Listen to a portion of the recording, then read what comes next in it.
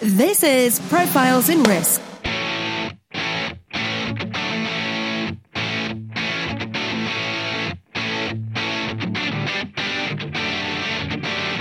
Hosted by Nick Lamparelli. Every week, we interview those who risk life, limb, fortunes, career, and reputation, and those who work behind the scenes who look to protect and enlighten us about risk. You can find the show notes and other insurance-related content at insnerds.com. That's INSNERDS.com. Now, on to the show.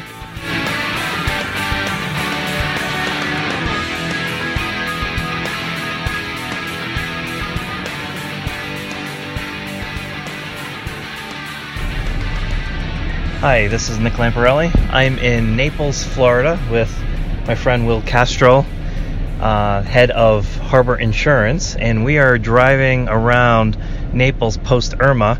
For those of you that didn't know, I did interview Will. I will put this on the show notes, the recording. And post-Irma, when it was pretty stressful for him, and now we're doing a post-Irma. Will, nice to meet you again. Hey Nick, how you doing? Will, so I met you at your temporary office. First question that came to my mind was, how difficult was it to find a temporary office? Well, it was hard. We were down here 2 days after the storm when everything was shut down, and fortunately a friend of mine is a realtor and a leasing agent, and I called him up and he opened up the doors 2.5 days after the storm. And Will McDonald from the office, who was in there, who you said hi to, he was very instrumental in getting just labor, trucks, people to move all of our stuff into the temporary office. And it took us 4 or 5 days to get power down here where we are right now. We're driving on Tamiami Trail, just Route 41. Route 41, yeah. Just north of downtown Naples. And we had no power on this whole strip for at least a week. So we were running, and I mentioned in the podcast before, basically we fanned out as agency staff. And we went to Savannah, Georgia. We went to Tennessee. We were in Orlando, Boynton Beach. And so basically people fanned out, and we had the phones forwarded, and we were up and running at 9:15 a.m. on Monday morning, just after the storm. So it all worked out very well, and post since then, this is a note for all your insurance folks. If you're buying E&O coverage, we bought our E&O policy from our state agency or association, FAIA, Florida Association of Independent Agents. And Jeff Grady, who's the president, called me up 2 days after the storm when he found out our office was destroyed and said, what can I do to help? And he was very instrumental, but he also hinted to me that if we bought, which we did, the Westport E&O policy, there was a provision in there for business income and extra expense. And so our E&O policy that we pay, I don't know, 10 or 12 grand a year, 14 grand a year, just wrote us a check for $28,000 for the first 30 days post-Irma. Wow. And they also paid for our employees who fanned out after the storm, because they wanted our employees to have a good place to work, to file claims, so we didn't have any E&O problems, which we don't. So that was a pretty cool thing. Yeah, so your property was actually damaged, your office. Yes. So what's the state of repair on that? So, and we're driving up to it. You'll be able to see it, Nick, for sort of the first time. We're driving up to it right now. It is completely demoed, and I mean, we're talking down to the studs. So we have a 5,000 square feet, all down to the studs, temporary roofs on, and the HEPA vac came through and cleaning, and we're just waiting for the mold and remediation test to come back for an all clear, and we won't have any problems with that, I'm pretty sure. So yeah, we'll be back in mid-January, which is not bad. How much of your internal contents were damaged? 80%. Oh. I mean, it was, as one of the adjusters who came by said, was raining at the time when they came by post Irma. He said, if I had a bar of soap, I could shower in here right now. Which was pretty funny for an adjuster. Yeah. For an adjuster to have some comedic value, it was pretty good. So I don't recall from our initial recording, but you had, so the phone lines were forwarded. I'm assuming that you had a full disaster plan. Yes. And I would guess that one of your recommendations would probably be like everyone should probably have something like that, even though you hadn't had to use it in years. Did you have a disaster plan in place? Absolutely. Okay. Yep. And could you just briefly go into like what were some of the elements of that? So I copied the disaster plan from an agency that went through, it was in South Carolina, and they went through a claim maybe 15 or 20 years ago, I forget the hurricane, and they wrote a 20, 30, 40-page disaster plan, and I basically just copied it and updated it for what we were trying to do with technology. So that wasn't that hard, that portion of it. What was difficult was what I'm going to do next year is actually practice it. So we have we usually have hurricane meetings every year to go through various things, and it all works, but we actually never forwarded the phones as part of the plan. Yeah, to test this, just to see if it worked correctly. And it works when everything is working, but there's sort of that thing, how do airplanes crash? It's when they do the studies, it's usually three things. It's not just like the engine failed. It's the engine failed, the pilot was tired, and it was at night. And so there was just stuff coming at you after the storm that you just couldn't think of ahead of time. Yeah. Power not working, okay, great, but now power's not working because the storm hit all of Florida. So our phone guys are up in Fort Myers, and then they have a backup facility in Orlando. Well, power was out in both Orlando and Fort Myers and Naples, and so we had a difficult time in the early stages getting our phones forwarded on a consistent basis. So that stuff is just so hard to predict, but we did a good job. Most of the claims right now are closed. About 80% of the claims that our clients have made are closed, and we're working on the bottom 20%. Every insurance agent knows about is just the hard ones, the ones that you don't think the insurance companies are treating your clients fairly, or the insurance company's treating your clients fairly, but the client doesn't understand the coverages. So that's what we're working through right now. So how did the insurance companies perform through this? What kind of grade would you give them? And you don't have to name names. No, I'll name a few positive names.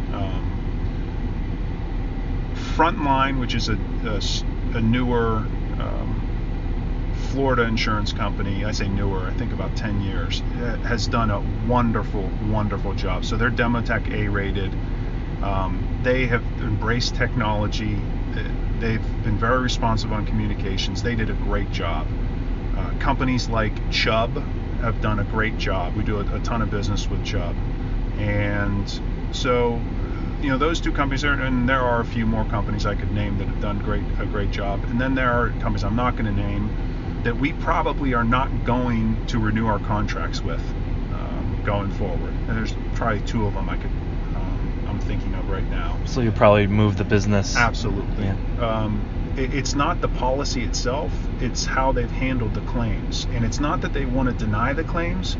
They have no understanding of if the adjuster's been out, has he not been out.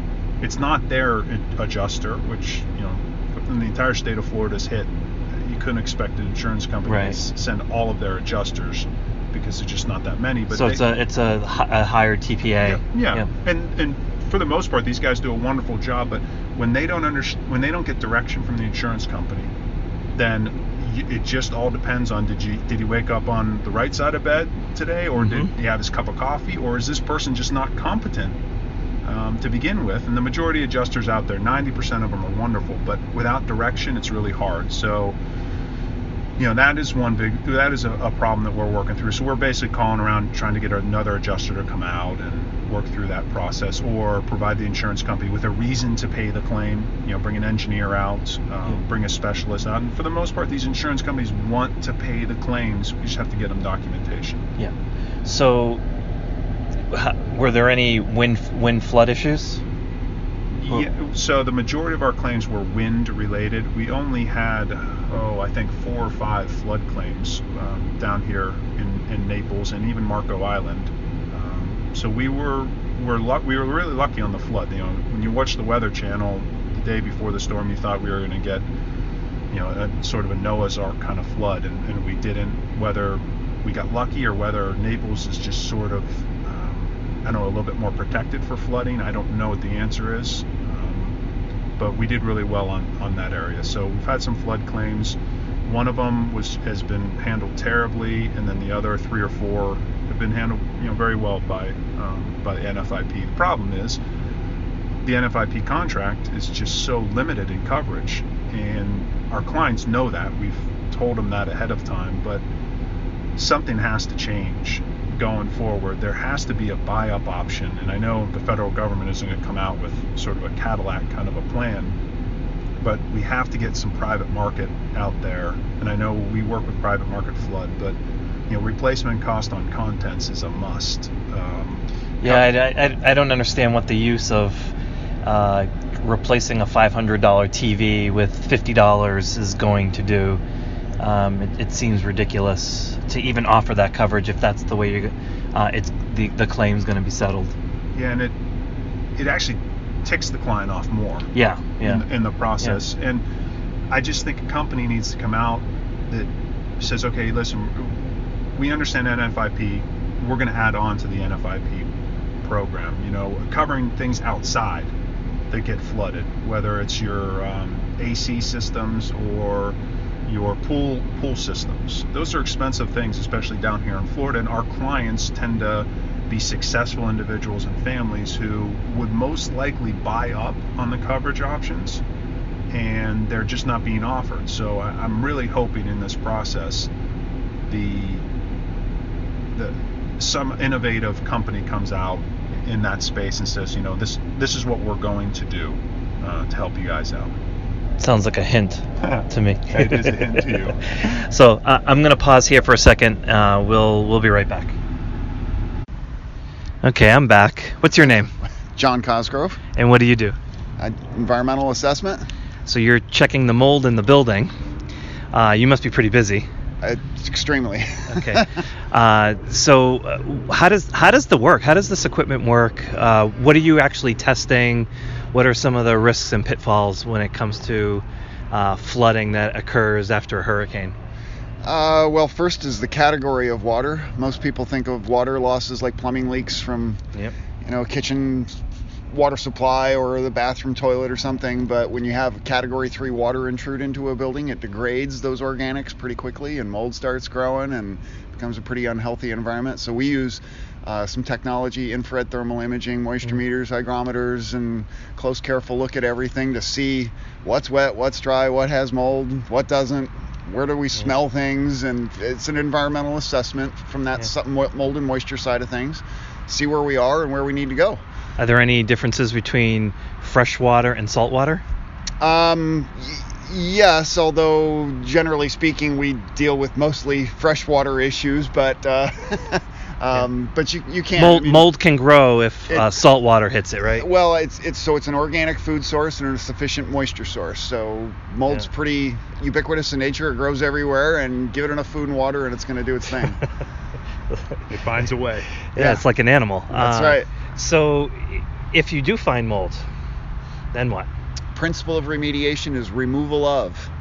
Most people want to kill it. No, we'll grab the bleach. No, I killed the mold. Or they'll pay remediation contractors thousands of dollars to kill mold that's already dead. So the principle of remediation is its physical removal. So if it's on a surface and you can clean it, you've successfully removed it from that surface. If it's in the material, now you're probably either sanding it out, cutting it out, but you have to remove the mold. Killing it is not sufficient. The dead spores are just as problematic for human health as the live spores.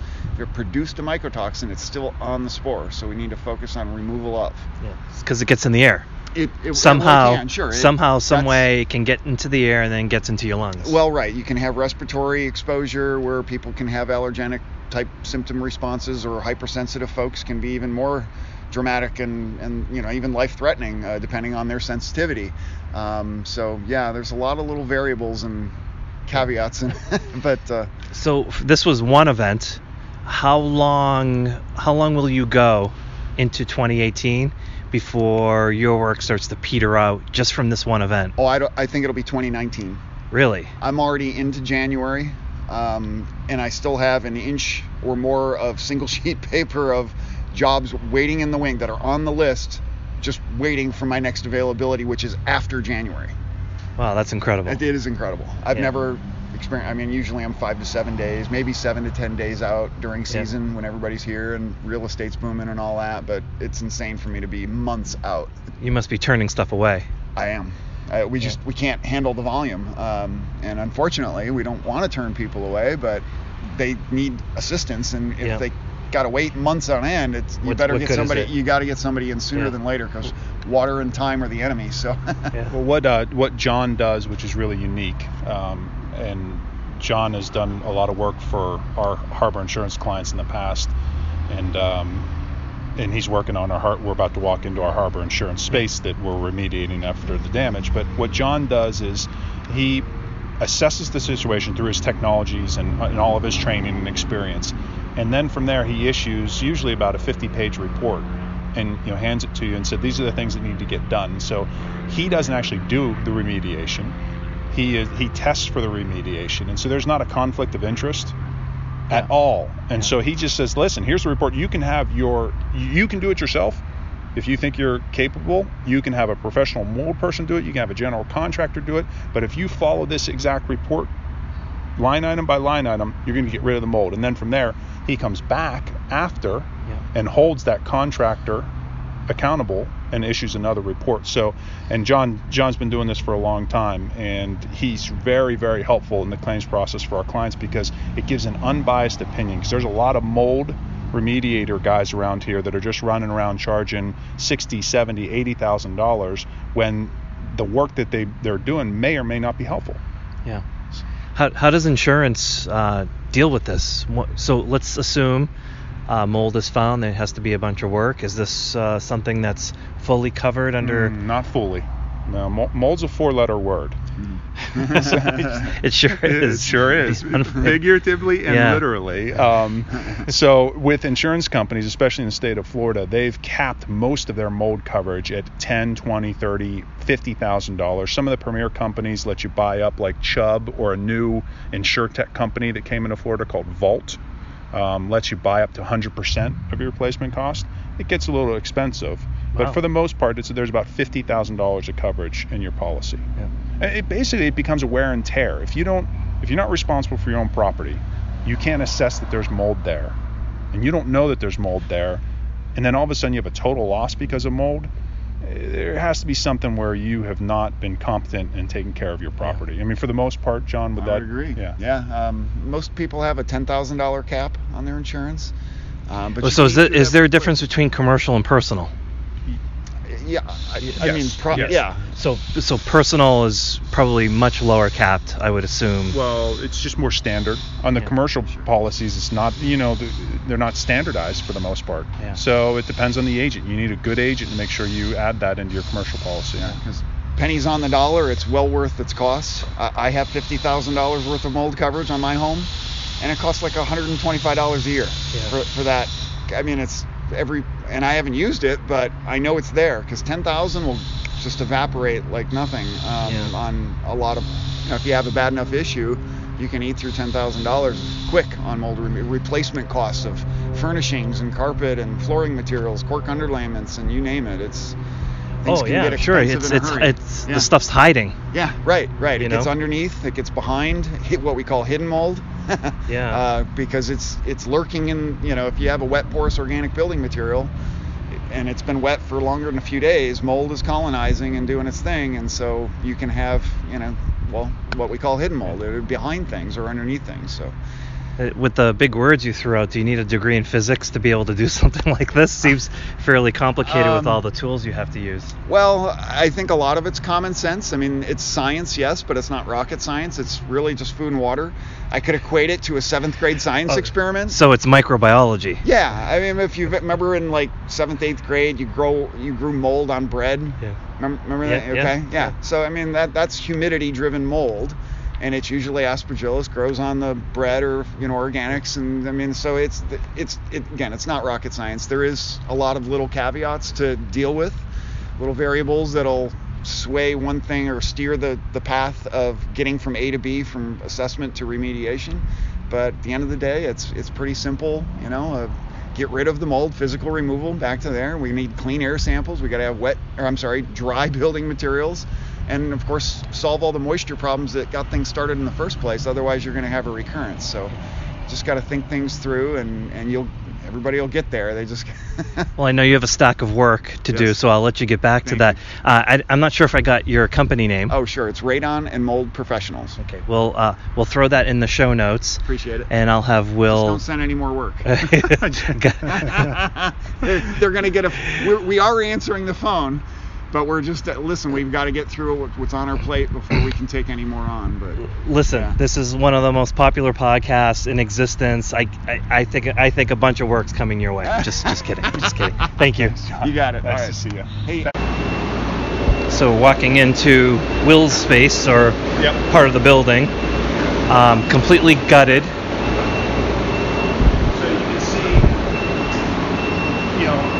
Funny when you peel back a building's so simple. I mean, there's steel trusses, wiring, and then all the way down to the drywall, and then they ripped up the floors. You can see, to save some money, they cut the drywall out after they did John's testing. John recommended that they cut the drywall out. It looks about knee level. Yeah. So he did all the moisture readings and tests up here, and said this drywall can stay. So that saves a lot of money. Sure. For us going forward. And that's one way a good remediator, tester, can help you save money too. He just doesn't come in here and say blow it all out. He uses kind of some scientific benchmarks to tell you what can stay and what has to go. Yeah, sure. So this is the first floor. On the second floor, you can see a lot of holes in the roof, from where not only the roof blew off, but also the tin metal part of the interior of the roof blew off. And that's where it basically was just raining inside. So as it rained inside on the second floor, water finds the easiest path down with the least resistance. It just came back down through nail holes, through everything, and just wiped everything out in here.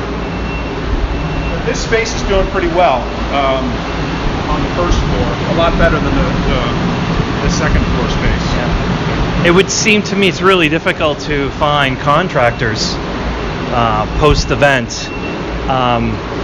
I know that's probably not your responsibility since you don't own the entire building, but in your experience, how difficult is it to find contractors, especially reputable ones? Yeah, so the first 2 weeks after the storm, you had people down here, and you'd see their cars, and you would see they're not 239, that's our area code.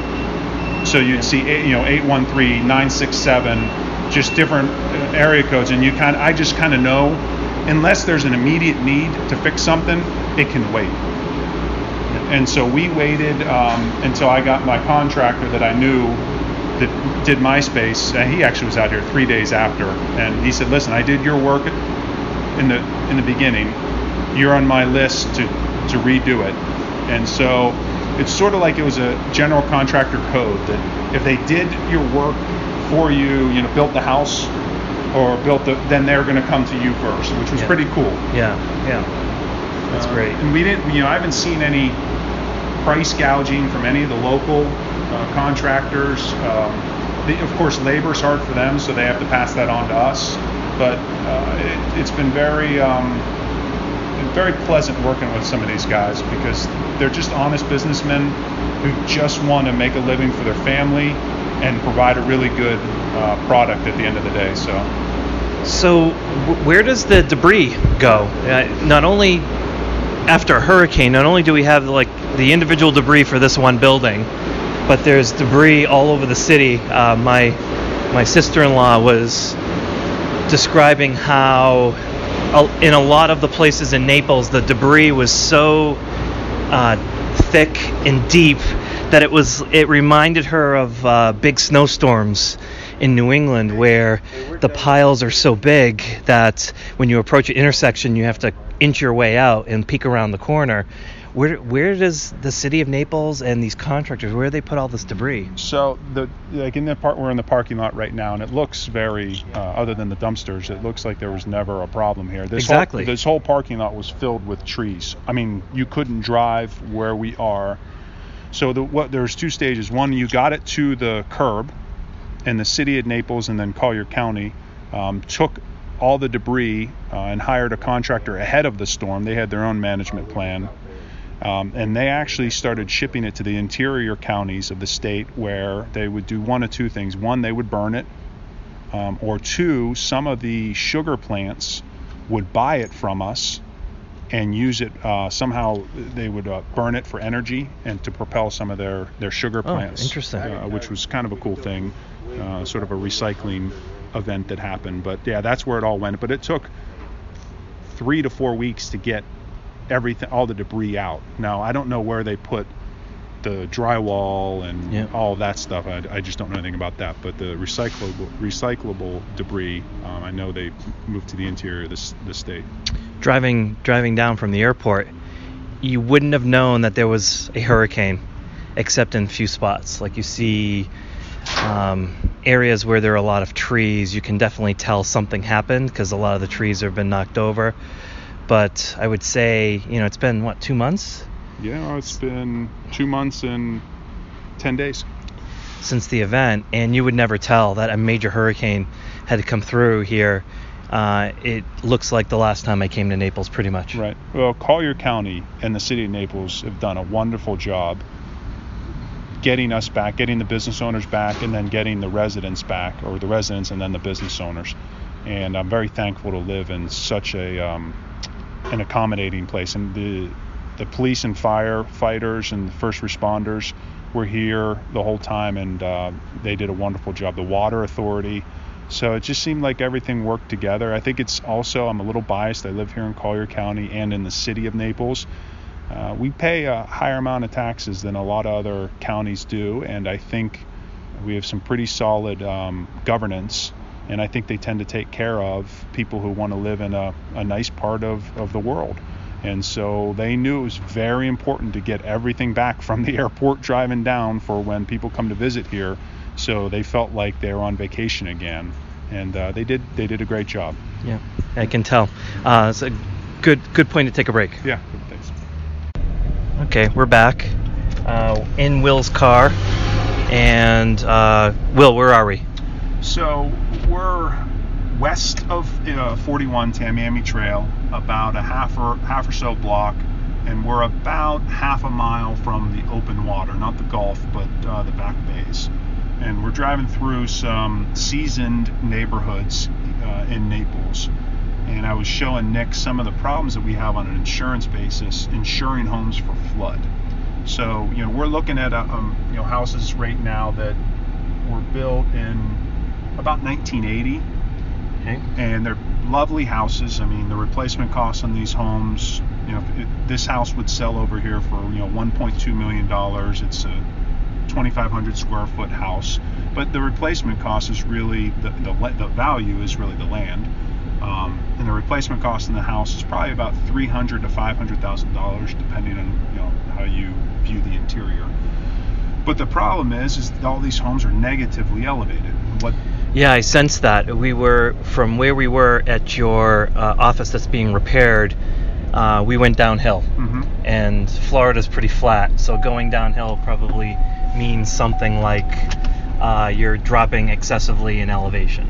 Yeah, so we're right now about, as the car sits, about 8 feet above sea level, and these homes are about 10 feet. And right in this area, you have to be anywhere between 10 to 12 feet above sea level to be considered positively elevated, meaning the base flood elevation. The base flood, yes, meaning the NFIP would insure your home at a pretty reasonable rate. But these homes that we're looking at right here, for them to get $250,000 in coverage, well, not that one, that's a little bit higher, but maybe this one over here, it looks like it's about 8 feet. That would be about $2,000 a year for $250,000 of building coverage and $100,000 of contents at actual cash value on the contents. Yeah. So it becomes very challenging, and some of these homes, people have lived in them for years and they're on fixed incomes. Other homes, you have people, snowbirds, who have a lot of money to spend, but it's becoming a challenge insuring these homes. And so what a lot of people are doing who don't have mortgages, they said, hey, well, what's the chance of a flood coming here? What's the chance of a flood destroying our home? And fortunately, their thought process has been validated in their minds, because we had a Category 4 storm, the worst storm in the history of the state in terms of its breadth, its size, not its damage. It was the largest evacuation in U.S. history, and they didn't have any flood damage. Yep. So they're sort of validated now, and we all know what happens. There's a reason why it's a 100-year storm, because it happens once every 100 years for the most part, or actually 3 times in 100 years. But so it's hard to convince these folks that they need coverage, especially at the prices that we're able to quote them at. Yeah, now they have evidence. Pretty big storm. They didn't get the storm surge that everyone assumed that they were going to get. So now they have even more evidence that they don't need to buy the coverage. Yeah, and they feel confident now. They felt pretty unconfident, if that's the right word, 2 weeks before, when everybody was calling our office to buy flood insurance. And so that's the story that we remind our clients is, hey, a week before, you're going to be calling us for flood coverage, because if you are, let's just buy it now. Right. There's a waiting period. Yes. Well, there's unless they're closing on the house. Yeah, there's a 30-day waiting period, which is hard to explain as well. Yeah. So if you're really paying attention, you can see the evidence. There are trees snapped. Just rogue trees that have been ripped in half here and there. But for the most part, lawns are in good shape. Most of the palm trees are still around. The city did a really good job, and I think this is evidence that building codes matter. They're very important, and that's what prevents Florida from having further disasters when it comes to hurricanes. Yeah, so Florida, and specifically Collier County. So the building codes are standardized building codes. We're the only state in the nation to have a standardized building code for natural disasters, and so all the counties are unified that they have to follow it, which is great. And that's one of the problems with, they have problems in Texas in different areas, because the counties said, we don't want to sign up for that. Our residents don't want to pay for those certain kind of impact windows. It's an additional cost. But Collier County not only has that standard, but they actually enforce the standard really well. And that's, as I was mentioning before, it's great to live in a county where you have building folks come out and say, it's not passing inspection because you have a faulty whatever. And it's not great that you don't pass an inspection, but it's great. The end result, if you notice, there's not a lot of blue tarps on our roofs. Yep. There's some, but not a lot. When you go over to any other part of the state right now, there's blue tarps everywhere. Even though we have the same building code as everybody else, we don't have, we have better inspectors who come out and are very diligent. So it's a nice thing about living here in Collier County. I guess I'm plugging it, but I do live here, and I chose to live here, and that's one of the reasons. Now, we're driving up, and ahead of us is the Naples Grand. Naples Grand is probably, other than the Ritz, was the best hotel, second best hotel in Naples. And you can see, Nick, you can see a hole in the roof. I do see it. Dead center. And that hotel is closed indefinitely. They keep saying December 15th and then January 15th. But I do know, we do not insure that building. I know that their insurance company is committed to paying $68 million so far from the claim. And I also know that they are trying to sell that hotel because I think it's BlackRock or Blackstone, private capital owns that, and they have $130 million in debt, and they're looking for buyers right now to take it over, which is a total mess. And so you can see everything looks okay, but if you know the areas that really got impacted hard, like my office, the Naples Grand, and some other spots, you can see there were some problems, not with the building code, but what happened is we had tornadoes within the hurricane. And when you have 140 mile an hour winds and add on top of it the fury of a tornado, not many building codes are going to stand up to that, and that's quite frankly why you buy insurance for those type of events. So I know a tornado hit the Naples Grand. I know a tornado hit our office and a few other offices around here. So it was sort of like a storm within a storm. Yeah, I mean like a microburst or something, but a storm within a storm that really did a lot of damage. Yeah. Okay, another good point to pause. Okay, we're back. What's the name of the hotel again? The Naples Grand? Naples Grand, yep. Yeah, with a roof that's open. I will put the pictures on the show notes. Will and I were chatting about that, and the owners have essentially shrugged their shoulders and kind of given up because the roof is still open all these months and weeks after the event, and every time it rains, water is still getting into the building. So Will and I were having a chat about coverages and what these people are doing. So what's the future here? Like what could this particular account have done, or what could agents have done, or what will be done in the future to enhance the coverage for something like this? Because it looks as though they don't have the coverage right now to cover the roof, to do the things that are necessary, to make the necessary repairs. What will we learn from this from a coverage standpoint? So I can't specifically address or talk about the Naples Grand. I'm not the agent on that. Right. But what insurance companies need to do going forward, and I've talked to our state association about this, and I've talked to Frontline, and then they've been very responsive on this, and a few other insurance companies. I'm trying to rally some of the agents as well.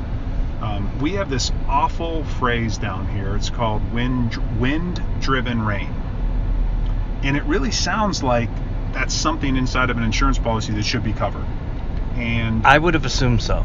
And in most of the homeowners' policies in the state of Florida, wind-driven rain is an exclusion during a hurricane. So how it usually plays out is that cause of loss is obviously the big concern in a claim. So when a roof doesn't blow off or a window doesn't break, but yet there is water inside of the building envelope. So the adjuster comes out and says, I can't understand it. The roof didn't fail. The windows didn't fail. But you have 2 inches of water in here that isn't the result of a flood. So you rule out flood. They basically say, well, it's wind-driven rain during a hurricane, and that's not covered. So you kind of explain, you take a step back, and when you're talking to a client, you go, yeah, you bought a hurricane policy. It was a hurricane. You have non-flood water inside of your house. Oh, by the way, you don't have coverage. Now, that is almost an impossible conversation to have with a client, because it doesn't make sense to me, let alone a person who's paid their premiums for the last 10 years. Of course. So really what the insurance companies are trying to capture in this exclusion is wear and tear, which I appreciate and understand. If a client doesn't maintain their house, if there are roof tiles that need to be replaced and they didn't replace them, or seals, or they didn't paint their house in the last 20 years and water leaks in, I get it. I understand that. But what they're saying is that when there's heavy wind and there's no puncture to the building, we're not going to cover the property, inside of the property, because we can't find a cause of loss. And then you show them all of the records that the client maintained their house. They painted it a few years ago, got a new roof 6 years ago. They sealed up all of the windows. And even after that, they still use the exclusion of wind-driven rain exclusion. And it is really, I'll say, an abomination. That's a very strong word. We as agents are starting to come together and approach the insurance companies and say, listen, and it's not all the insurance companies. Frontline has done a good job with this. Chubb actually covers in their policy wind-driven rain. A new startup insurance company called Vault, in all of their forms, they didn't have to go through the hurricane because they just came out a few weeks ago, and all of their forms, because they worked with agents while creating this product, they include wind-driven rain. So it's not all the carriers, but we're going to the carriers that we do business with and saying, you have to change this, or at least provide, if it's a pricing problem, no problem, provide a gold package, an emerald package, where the client can buy enhanced coverage to include these kind of items. So that's the one thing that, going back, that needs to change. And I think it's really changing because if insurance agents are going to their legislature, their representatives, and their insurance carriers they're working with and saying, guys, we need to change this. And it's going to change. And so going forward, I'm very optimistic about that. But it's been a very, very difficult time explaining that to clients. Yeah, well, because they're buying a hurricane policy. So that's something else. Well, it covers this, covers wind, but it doesn't cover flood. And oh, by the way, if the wind damages the roof, it's not going to cover the rain that gets in. It's almost like, well, what am I paying for? It almost seems natural that insurance carriers should offer it, at least to differentiate themselves. I'm glad to hear that Chubb is doing it. That doesn't surprise me at all. I usually point them out as the gold standard when it comes to insurance. So, okay, well, we're approaching your office. I'm going to pause again, and then we'll keep the conversation going. Well, that was all the time I was able to get with Will. I want to thank Will Castro for spending time with me and giving me a tour of Naples and describing the aftermath of Hurricane Irma and how it affected the community and how it affected him and his business. So until next time, this is Nick Lamparelli. You've been listening to Profiles in Risk.